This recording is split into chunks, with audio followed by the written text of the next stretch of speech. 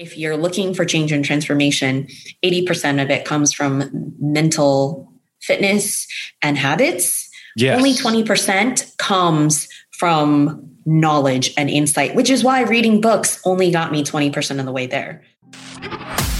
We're tapping into surpassing expectations from the most successful people in the modern day and honing in on new foresight, methodologies, and clairvoyance you never knew. This is your Transformation Station with your host, Greg Favazza.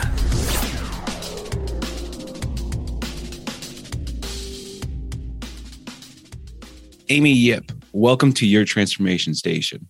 I want you to be able to share with us your background and just paint a picture for our audience, who you are and what you do. Yeah, of course.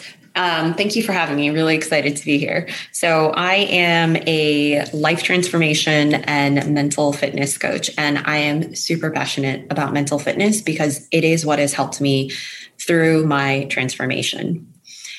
So I don't even know where to begin. I guess...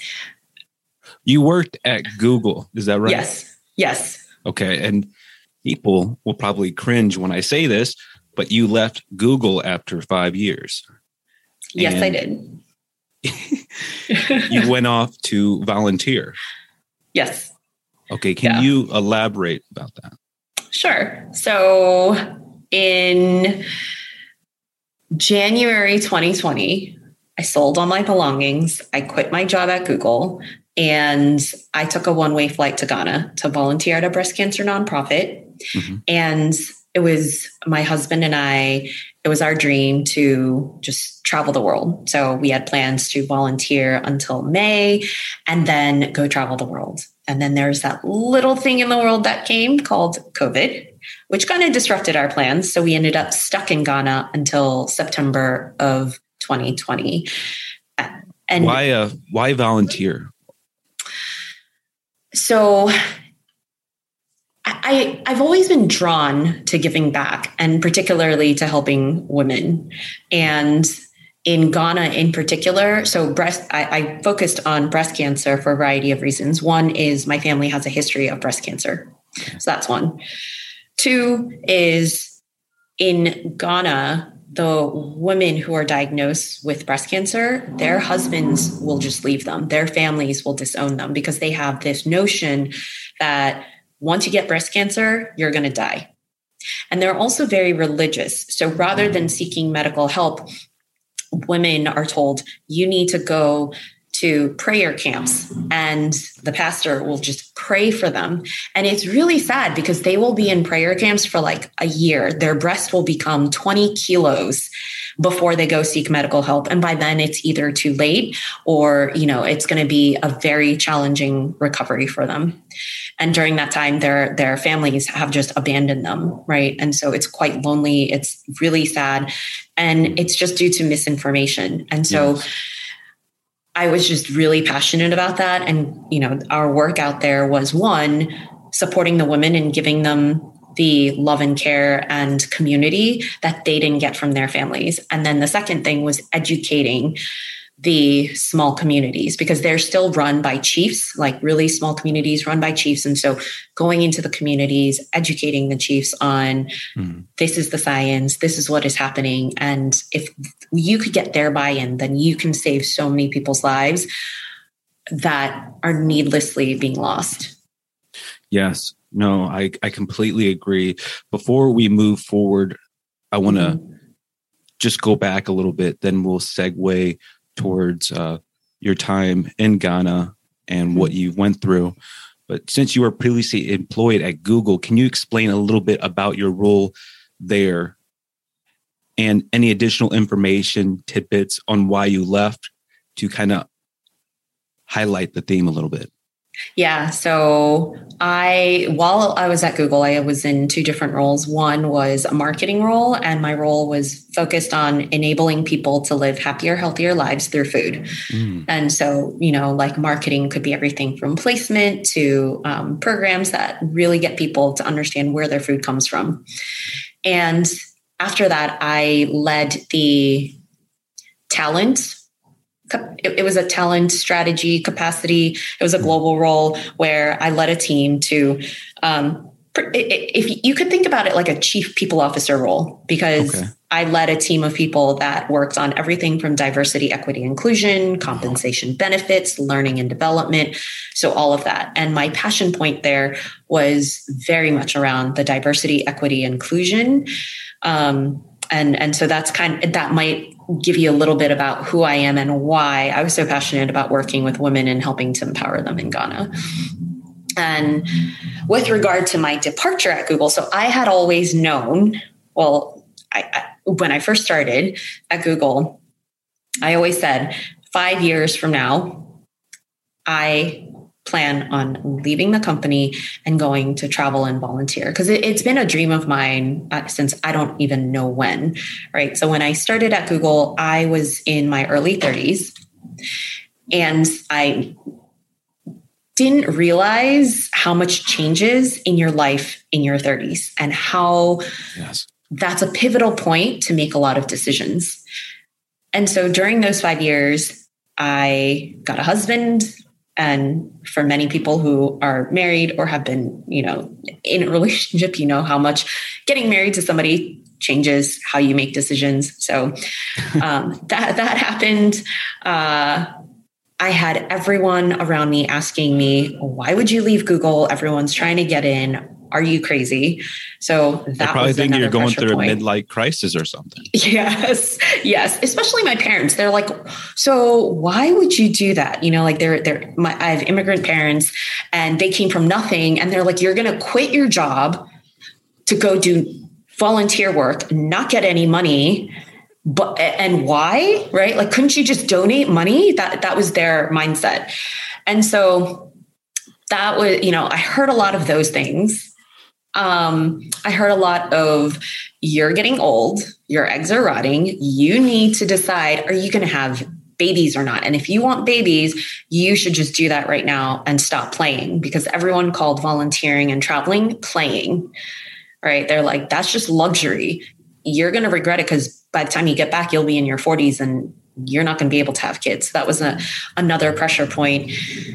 And then also my parents were aging, and I'm the baby of 3 girls. My sisters both have kids. So it was up to me to take care of my parents.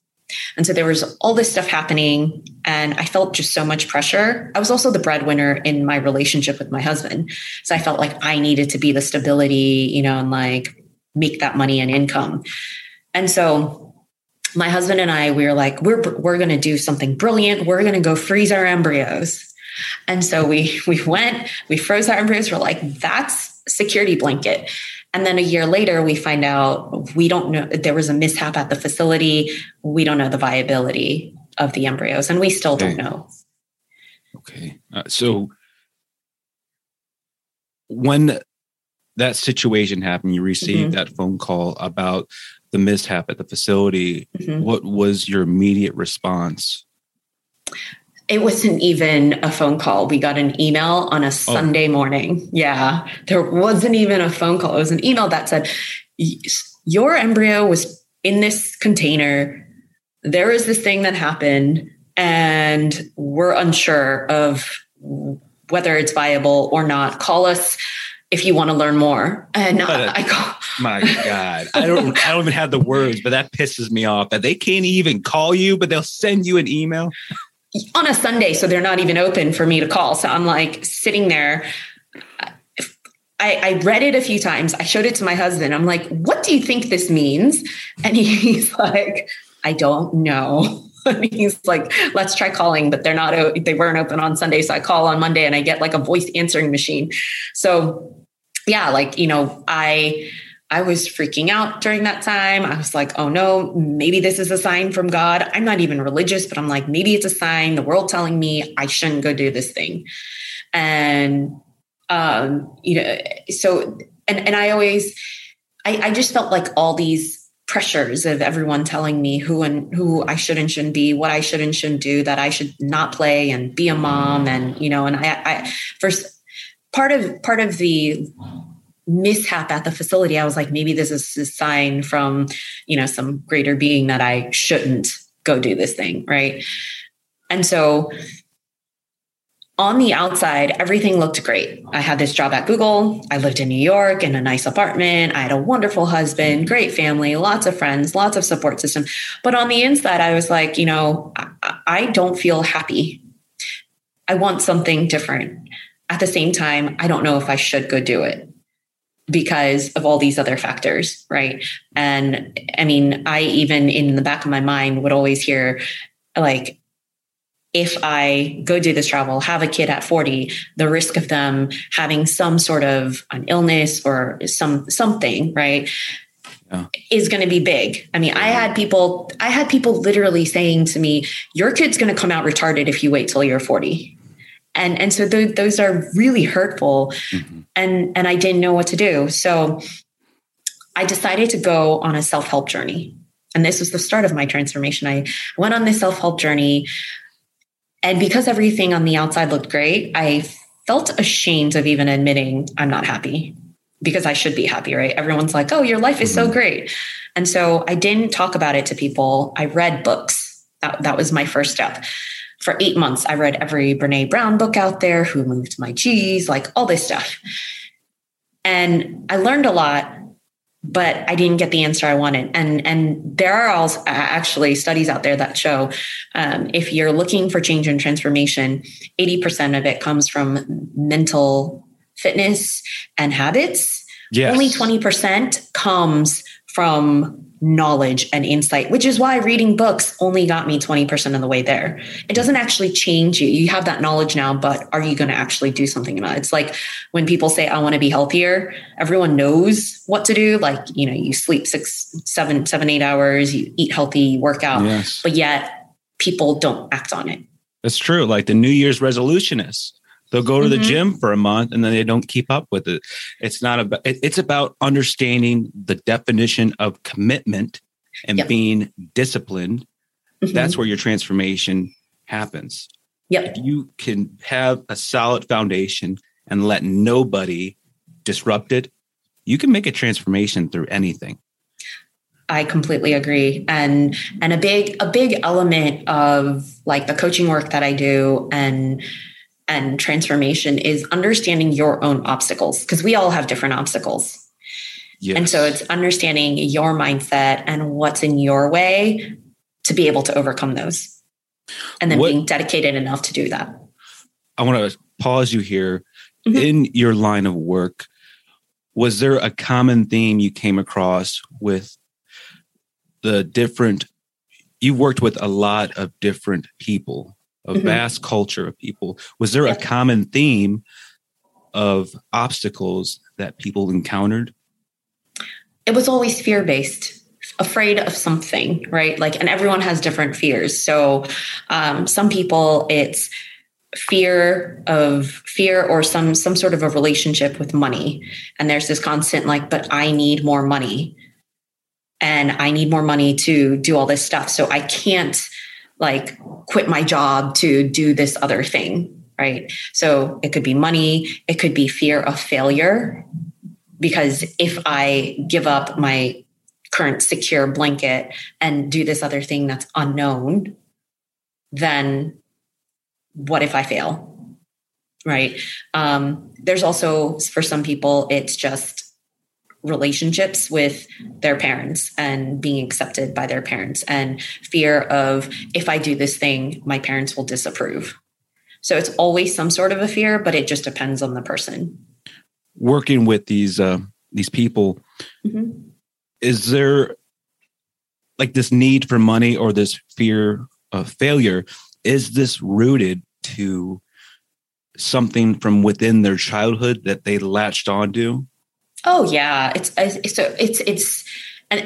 a survival mechanism, and this is like why I'm so passionate about mental fitness, is because your mind was created for survival. It was not created for happiness, right? Like your mind it goes back to cavemen days. It is constantly looking for what is wrong. It is looking, and it looks for patterns so that it could survive, right? Like the trees rustling, and last time the trees rustled, there was a tiger there. Yeah. So I see the trees rustling. I better run. right? Like, and that's just how our brains are wired. It is not wired for happiness. At the same time, you can learn to be aware of it and train your mind to see things differently. And it's not like you can shut off that survival brain. It's a good thing, because if a tiger is coming chasing after you, you shouldn't be like, oh, cuddly little tiger. You should run. But for majority of things in our life today, we don't have those tigers that we have to run away from. We should be aware of that, and then we can make better decisions. And the thing with mental fitness is that there's actually, there's two sides of your brain. One, I like to call it the Darth Vader, or, where your saboteurs live. Exactly. And then there's the other side where it's the inner Jedi, right? Like the deeper wisdom, the sage. And they are two different sides of your brain. As children, we could leverage both. The saboteur side is like the survival side, right? Like always looking for what's wrong. If I were to put your brain under an MRI scan, as children, we could use both. We knew how to use both. Both were active. And under an MRI scan, you could see both sides are activated. As adults, once we become adults, guess which side quiets down and which side gets louder? I would say the inner Jedi. Inner Jedi, what happens to that one? He's going to be most active. Darth Vader is going to be kind of quiet. No, as adults, your Darth Vader gets louder. Oh, my goodness. Yeah. Okay. As you become an adult, your inner Darth Vader, those saboteurs, the survival mechanism just gets louder and louder. And we can see that by putting brains under an MRI scan, which has been done. And you will see that that survival brain gets stronger and stronger. And the other side is so quiet, right? And that's what most of us do on an everyday basis. We're looking for what is wrong, right? We have between 12 to 60,000 thoughts a day. Guess what percentage is negative? I don't know. You're going to have to tell me this one. 80%. 80% of our thoughts are negative. Now, let me ask you this. What is the percentage do we act on those 80 of what is the percentage that we act on those negative thoughts? So the thing is your thoughts and your beliefs feed into your actions. So if 80% are negative, it doesn't even matter whether you act or not. You're not going to act on anything positive because that's dominating your mind. Right? Exactly. And the reason why people struggle to transform and change is because of your 12 to 60,000 thoughts a day. Take a wild guess, percentage wise. What percentage of those do you think are repeated day after day after day? I can't even fathom. 95%. You have the same thoughts repeated, right? And that's why it makes it so challenging to change and transform, because 80% are negative, 95% are the same thoughts day after day after day. And it's because we get stuck in our stories, and the negativity is for survival reasons. It's looking around at your landscape at what could possibly go wrong, what is wrong, what is not good, so that I'm aware of when danger comes, because your brain was created for survival. This is interesting that you brought this up. I haven't even came close to thinking about this, but the fact of certain thoughts that repeat, we don't even question them, why they are repeating.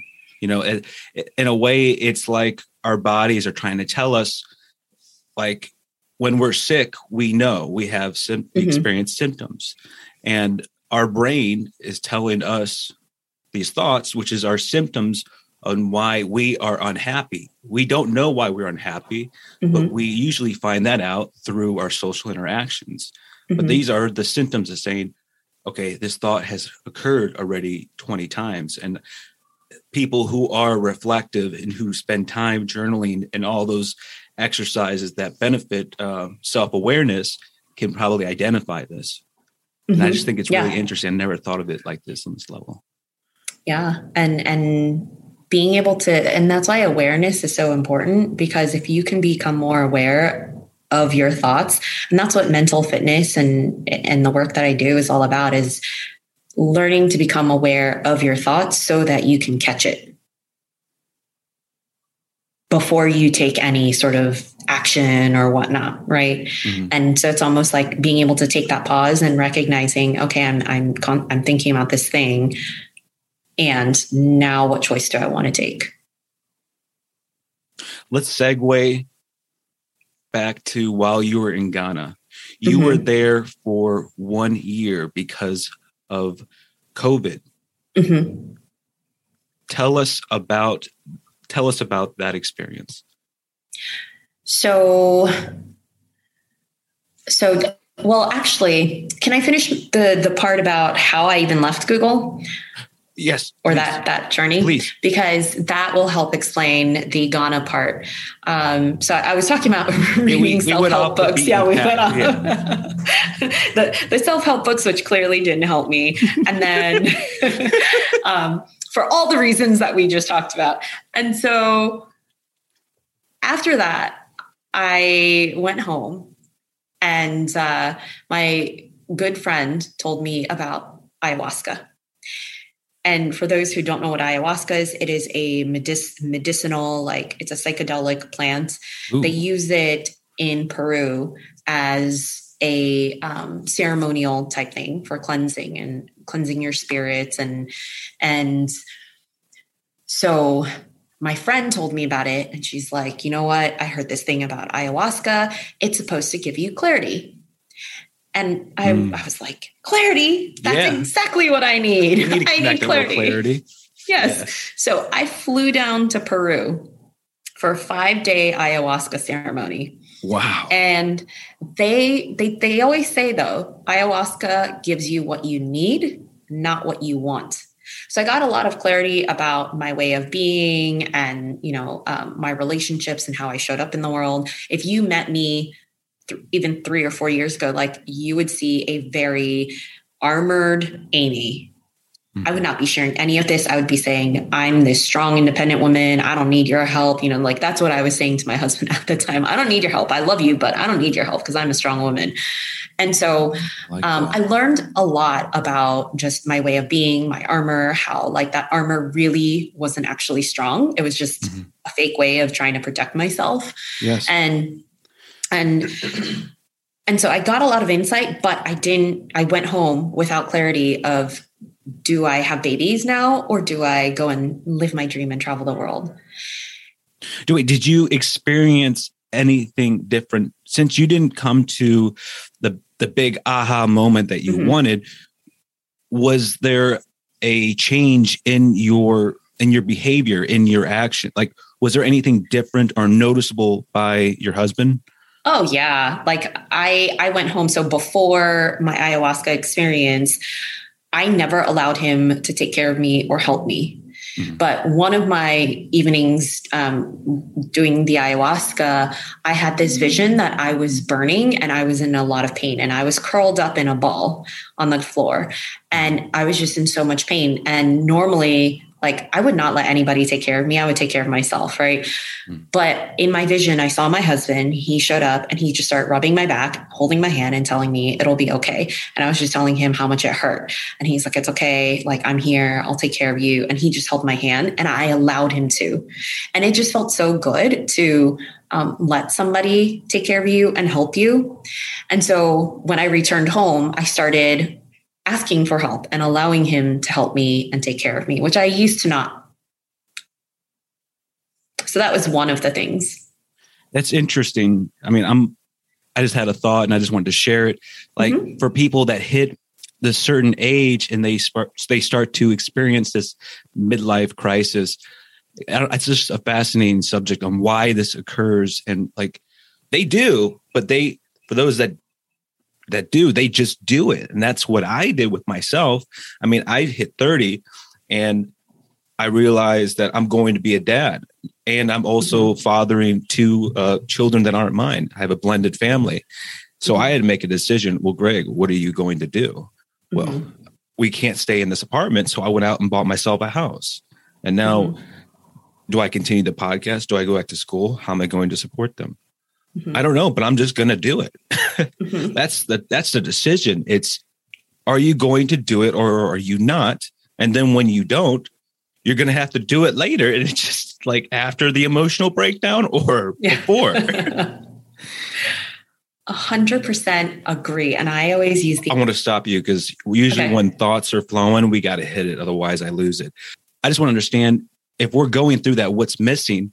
And I've also, I've noticed that I can connect this with the midlife crisis topic, that a lot of people aren't embracing their vulnerabilities as their authentic selves. Yes. And that's why they kind of feel like something's missing. Like, I have the job, I have this, but why do I feel like I'm missing something? And it's because you were afraid of allowing your guards to be down. You choose to wear a social mask. You wear your occupational mask when you're at work, and then you barely show your loved one your real self. I could not agree more with you. And it's, I had masks on and I was protecting myself, and I had like different personas. And I mean, part of it is also, I just didn't know who I was myself. And this goes back to when you're a child and what are your survival mechanisms? And those survival strategies are carried into your adulthood. Yes. And the work of mental fitness is about like learning about what are those survival mechanisms? What are those conditioned tendencies that you have? And part of my conditioned tendency as a kid, I used to be the nicest little kid, but then I got bullied all the time. Mm-hmm. And so my survival mechanism was, I'm going to be a hard ass. I'm not going to let anybody in. I'm going to punch your face if you try to, that became. Yes. You adapt to protect yourself. And now people have this misunderstanding about you that, I don't want to mess with her. She's a hard ass. I can't deal with her. It's like, well, if you actually spent some time interacting with her, you'll know she is very soft and gooey, but you don't. You make a judgment based off your own understanding from previous engagements. That she meets the criteria of an asshole or a hard ass. Yeah. And that's where there's so much confusion in this world, is we base all of our previous experiences on what they think is relevant right now, when it's all bias. It's all flawed. Nobody critical reasons or challenge what they believe. Correct. And it's all based on judgments and assumptions. And I always say that every person has a story, even the people we deem to be evil or horrible out there, right? I'm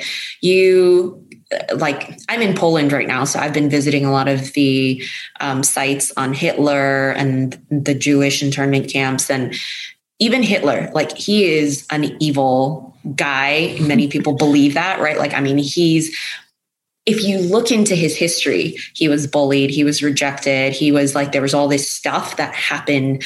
And I'm not saying that justifies it, but it gives you a sense of empathy for what he went through as a child. He got beaten up all the time. And then, right, it just kind of went to his head and something flipped in his mind. And this happens to a lot of people. And so just even understanding people's stories, it doesn't justify their actions or behaviors. At the same time, it helps you to build your own empathy skills for understanding that everybody has a story that can kind of explain their way of being. Nobody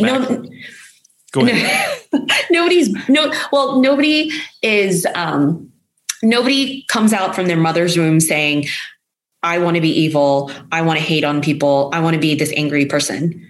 Yes. It is the story of their life that has caused them to become a certain way. And actually, empathy and kindness is one of the greatest antidotes to helping people transform and shift into becoming a better person. I'm probably going to get a little negative backlash on this, but I don't care. Hitler, definitely an asshole, but a total genius to be able to get hundreds of thousands of people to do what he wanted them to do. I mean, that kind of influence, that kind of that ability just to persuade, these were merchant people to act. To me, I think that's fascinating. I completely agree. And imagine if people had believed in him before, he could have used that brilliance in a positive way rather than this negative, crazy way. Because he was latched on to his past. He didn't know how to work through those emotions and understand why things happened. And what he's looking back is his adult he's rationalized with his adult mindset. Mm-hmm. Yeah. So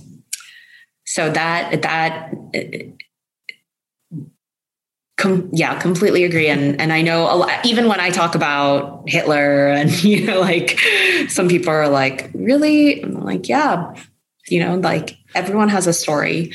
So while in Ghana, what were... So after ayahuasca, though, because ayahuasca, yes. After ayahuasca, I got back. I didn't know what I wanted. I still didn't have the answer. And this is the last part. So a colleague told me about coaching. I didn't know anything about coaching before. And honestly, I had my doubts about it because I'm like, how could somebody else help me figure out what I want to do in my life? Like, I'm smart enough to figure it out, but I was so desperate. I'm like, whatever, I'm willing to try it.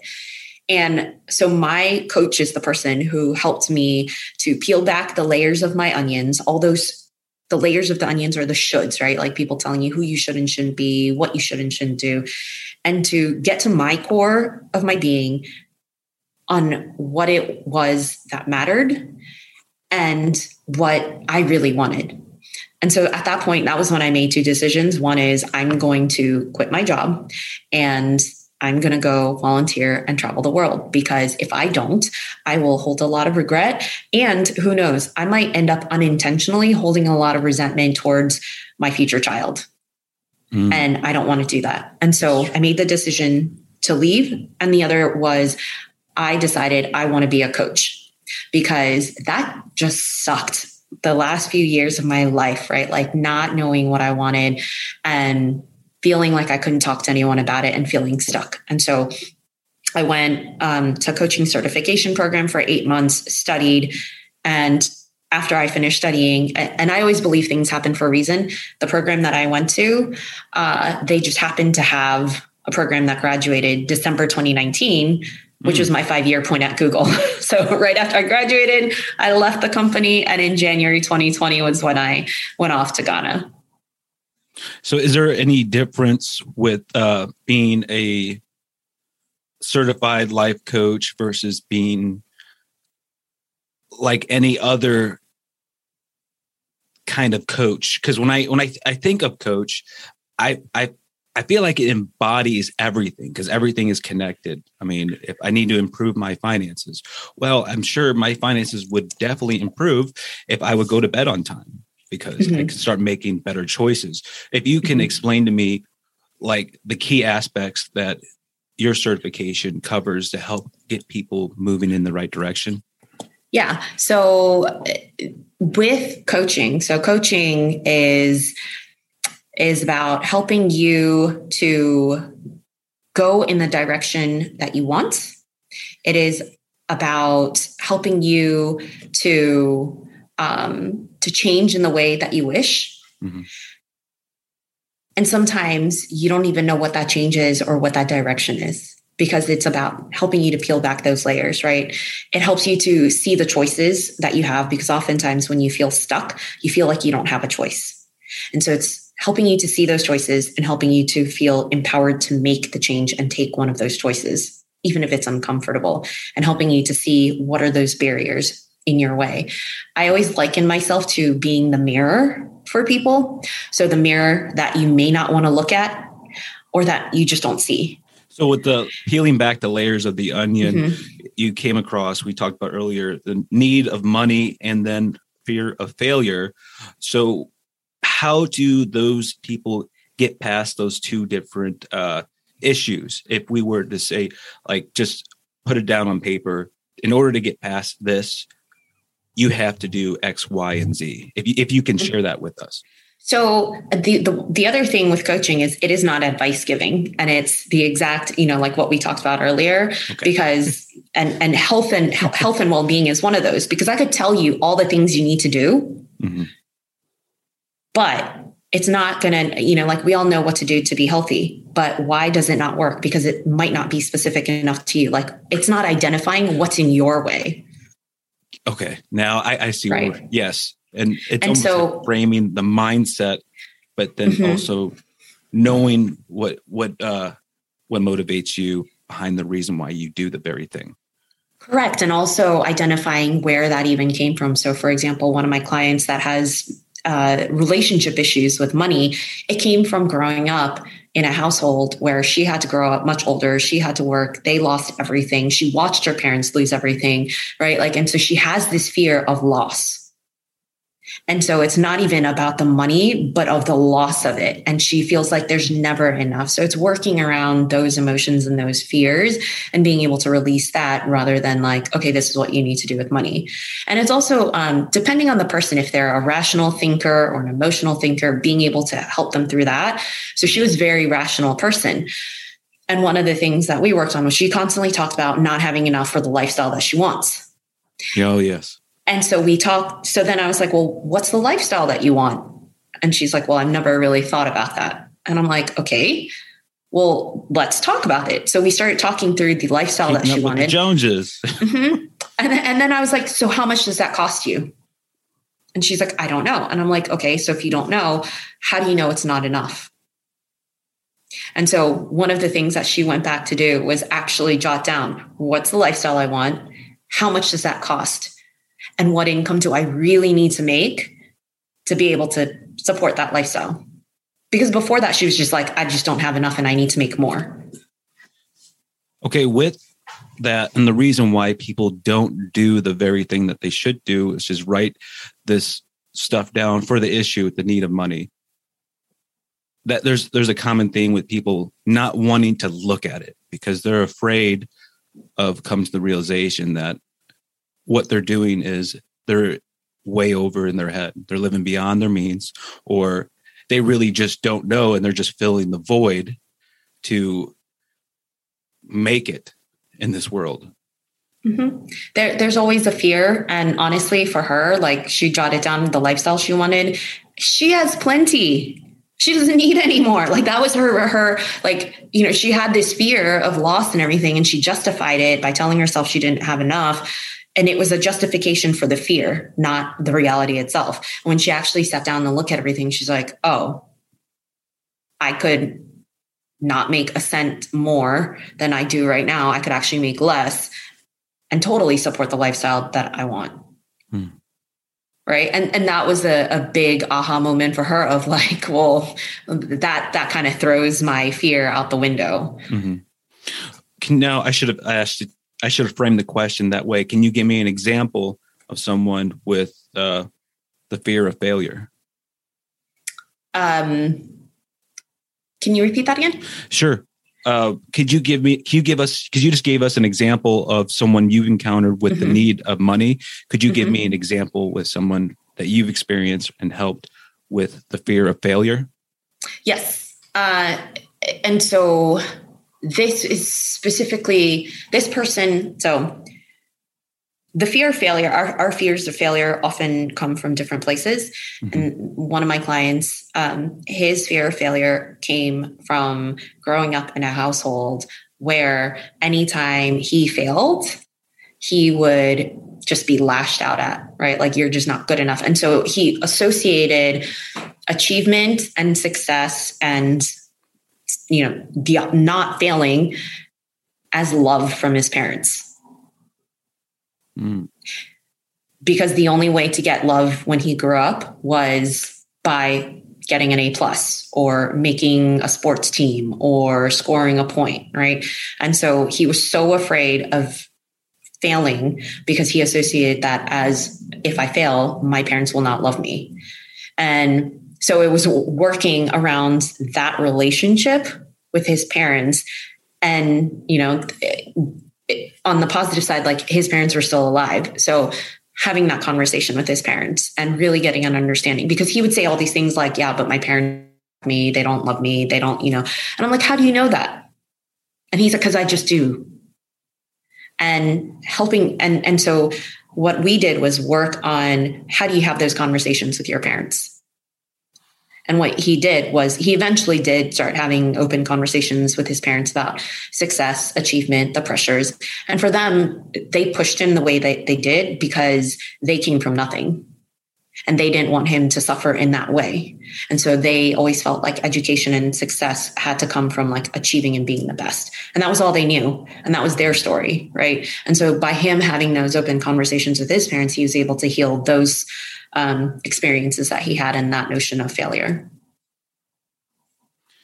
So with helping people that have experienced those issues with their parents, is the realization with them kind of understanding it's not their parents' fault on why they feel what they feel, but it's more of understanding that your parents did everything they could possibly do to help you become successful. And that's where the gap is, where people are missing, is to understand that and then be okay with the fact of that nature. Yeah. And so for everyone, it's about empowering you to understand that you own your life, you own the stories, and that you can rewrite your story. So one of the things that I work on a lot with my clients is to identify the stories that they have about their life, their history, right? Like we have stories in all of it is just stories, because we filter out what we don't want to see, and we only filter in and see what we want to see. Like if I were to ask you to look around your room right now and count how many things are green, right? How many do you see? I have 0 in this room because I'm in a padded room of black and white. Okay. So normally you would look around, and then if I asked you, okay, well, how many are red? You wouldn't know because you filtered out all the red to look for the green. And that's what we do in our life. And so helping people to understand that we filter things in and out, and that's how we form our stories of our life, our history, who we are today, and what is possible for the future. And so helping them to reframe those stories and see that they own their reality, right? I own the story that I tell myself about what my life is like. I can see my life as being wonderful, or I can see it as being horrible. And it's all about my own framing and perception. I like that. That's very unique, and I can see where it all integrates from. And I think that's fantastic. But we're segueing back to Ghana, and we're going to get some takeaways from there. Can you give us a few takeaways from our audience, in that experience? Yes, I definitely can. So I ended up getting stuck in Ghana, and everyone's like, oh man, that must have sucked, but it was actually such a gift. And my main takeaway for any part of your life is that if you look hard enough, there is a gift or opportunity in every circumstance, every single one, right? Like if you look at your lifeline from all the high points, if you looked at the high and low points of your life, every high point was only made possible because there was a low point. And so you can always find a gift or opportunity no matter what the situation, right? Like the only reason I'm married to my fabulous husband now is because I ended all those other relationships when in the moment I was like, oh no, I'm being rejected and this is horrible, right? Like in the moment it was horrible, but the gift and the opportunity was I met the best man out there. And so with Ghana, like so many wonderful things happened. One, while I was at Google, I traveled a lot. I was always on the road. And I always said, I wish that I could just be in one place and just have a slow paced life. And that's exactly what I got in Ghana. I was able to read books, do yoga, like all this other stuff. I rediscovered my love for writing, for bringing people together. And that's actually what triggered the growth of my coaching business. Because at first, I was only going to keep 2 or 3 of my clients because I wanted to travel and be focused on traveling. And so while I was in Ghana, I started writing more, sharing. I started bringing people together in groups. And that was the start of my group coaching. That was the start of people got inspired from stuff that I wrote, and they reached out for one-on-one coaching and to speak at conferences and workshops. So my business thrived from that. And then it also just helped my relationship with my husband, because we were stuck in a very small room together all the time. And we learned to work with each other in such a small environment, so it strengthened our relationship. So that would be my one takeaway for everyone is, no matter what your situation or circumstance, can you look for what the gift or opportunity is? I think that's fantastic advice and information. That always made me wonder during like COVID, like with people that are married, like you guys are no longer going to your jobs and doing a 9 to 5, that you're home with the people that you love. Mm-hmm. And it's I'm not 100% sure, but through my experience, through hearing from my peers, some of them are coming to the realization that, damn, why did I marry this person? But so it kind of makes you think about what you want out of your life. And is that the person that I'm living with really the right person? Mm-hmm. Some of them, because some people won't address their issues and they'll just push past it. But as you continue to do that, you're kind of just standing on a tiny little pole that's about 1,000 feet off the ground. And eventually you're just going to drop. And then that's when we kind of hit rock bottom, because we've been avoiding these root issues. Yeah. And I think that is a fantastic story. It was all over the place. And I was physically all over the place. So, but if you could, can you give us some information about your business and how people can get in contact with you? Yes. So you can visit amyyipcoaching.com to find out more about my coaching work. I coach people one-on-one. I have group programs, and I also run workshops and talk for organizations and groups. And for the women out there, if you go to my website, you can download the 9 Rules for Remarkable Women.